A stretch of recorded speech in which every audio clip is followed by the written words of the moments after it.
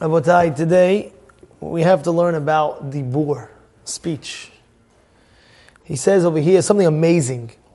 It says, "Bidibur da'alech sani lechavreich." What you don't like for your friend. He writes, "Lo tavi, don't do," like we said. "Tzarich lizaher u'leshamer medaber el chavero o al chavero shum dibur she'en ratzeh shebur lo alav." Do not say anything about anybody else that you wouldn't want to be said about yourself. Let's say you don't want people to talk about you, so don't talk about others like that. And you should just know. And I said this once, but it's it hits to the point, to the nth degree. And that is, Shlomo Melech teaches us, Chaim v'hamavet b'yad halashon. Death and life is in the tongue. You could kill someone with your tongue, or you could give him life with the tongue. Yeah, that's how powerful your words are. And I'll give you an example to this. There was one lady, every time her husband came home, what'd she do? She got shambled. Husband comes home, "Honey, why is the house looking like a mess? I'm here. What are you doing all day? Tell me, what are you doing all day? I don't understand. You can't clean. I can't walk into a clean house. Everything, every time." All of a sudden, he's having dinner. He goes to have the dinner. He starts eating it. It's burnt. Sure burnt. I don't understand. You can't watch the thing not to get burnt. Every time I come out to dinner, all of a sudden he starts having a few more bites, gets the soup. The soup's not burnt. But what? Missing salt. Honey, come on. You can't get anything right. Nothing right. You can't get nothing right. I don't understand. Every time is another issue. He shambles his wife, kills his wife. Finally, every time he shambles her, he sees his wife. What does he do? She goes upstairs. Then after that, a minute later she comes downstairs. You shamble again. "Honey, what's wrong with you? I'm eating dinner with you. Going upstairs." She goes upstairs again. She goes back down. Hey, what are you doing? He said, "Honey, what are you doing? I don't understand. What are you doing?" They go upstairs and they see. What do they see? The wife says, "You see my closet?" So what? Yeah. Says, "I spoke to the rabbi, and the rabbi said I shouldn't answer you back. I shouldn't answer you back. Don't answer him back. He shambled, don't answer him back." Says the rabbi, "But I get so frustrated. I want to just throw my slipper at his face. What should I do?" Go upstairs and take a nail and a hammer in the closet. Just nail it in. So let your frustration go over there. Goes upstairs. Okay. So she sees, now the husband sees, so let me see all the nails. Goes upstairs, he sees a whole closet, nail. Ooh. These whole times I share with you, yes, you share with me even more, yes. Oh my goodness. So he says, "Okay, I have an idea." What's the idea? "I'm going to start changing my ways. I'm going to come. Every time I walk in, I'm going to give you a compliment. Every time I walk in, I'm going to give you a compliment.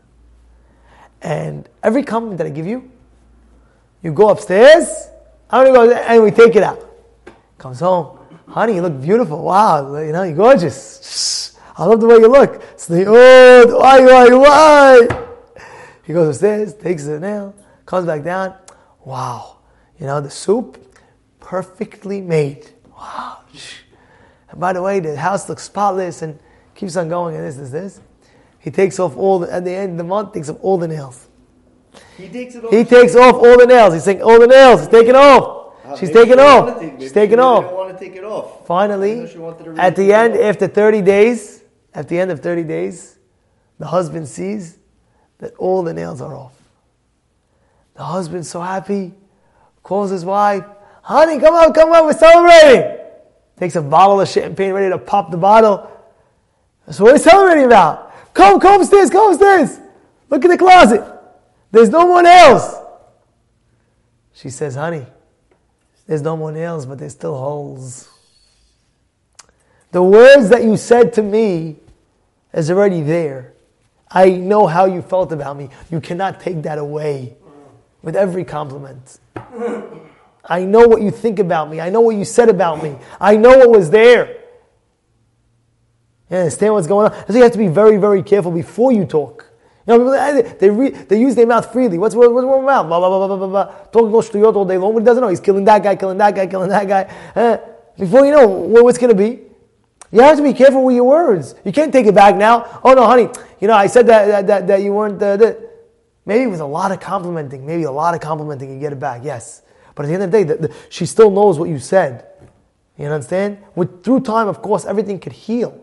Everything could heal. But at the end of the day, don't cause yourself in the first place to be in that situation. That's why we always have to build ourselves up. I remember there was one time a little boy. And I spoke to this little boy. He's not a little boy anymore. He's in the 30s. And he tells me, I became a rabbi. So I asked him, what motivated you to become a rabbi? What made you chacham? He wants to be chacham. He wants to do this. So he tells me, let me tell you something. When I was growing up, my father came home, whenever we started, talking, whatever, anytime we would walk together, my father's friends would say hi to my father, and then he would say hi to me. And they would look at me and say, what's your name? And the little boy would say, Yaakov. My name is Jacob. The father would say, no. You're Chacham Yaakov. You're Chacham Yaakov. So all of a sudden, next time, father's walking by, another guy asks, hi little boy, what's your name? Yaakov. Jacob. He said, I told you, you're Chacham. He tells the adult, he's Chacham Yaakov. One day he's going to grow up, he's going to give berachot to all Am Yisrael. That was in my own ears I heard this. I heard this in my own ears. So one day he's going to go up and he's going to give berachot to all Am Yisrael. Again, all his life he's growing up, Chacham Yaakov, Chacham Yaakov. Before you know it, he ended up becoming Chacham Yaakov. Why? Because the encouragement that the father gave to the child all the time on a constant basis. You're a chacham, you're smart, you're a genius, you're this, you're that. All these comments, they build up a human being. And when they build up the human being, that's what Shlomo is saying. You can bring life with just your mouth.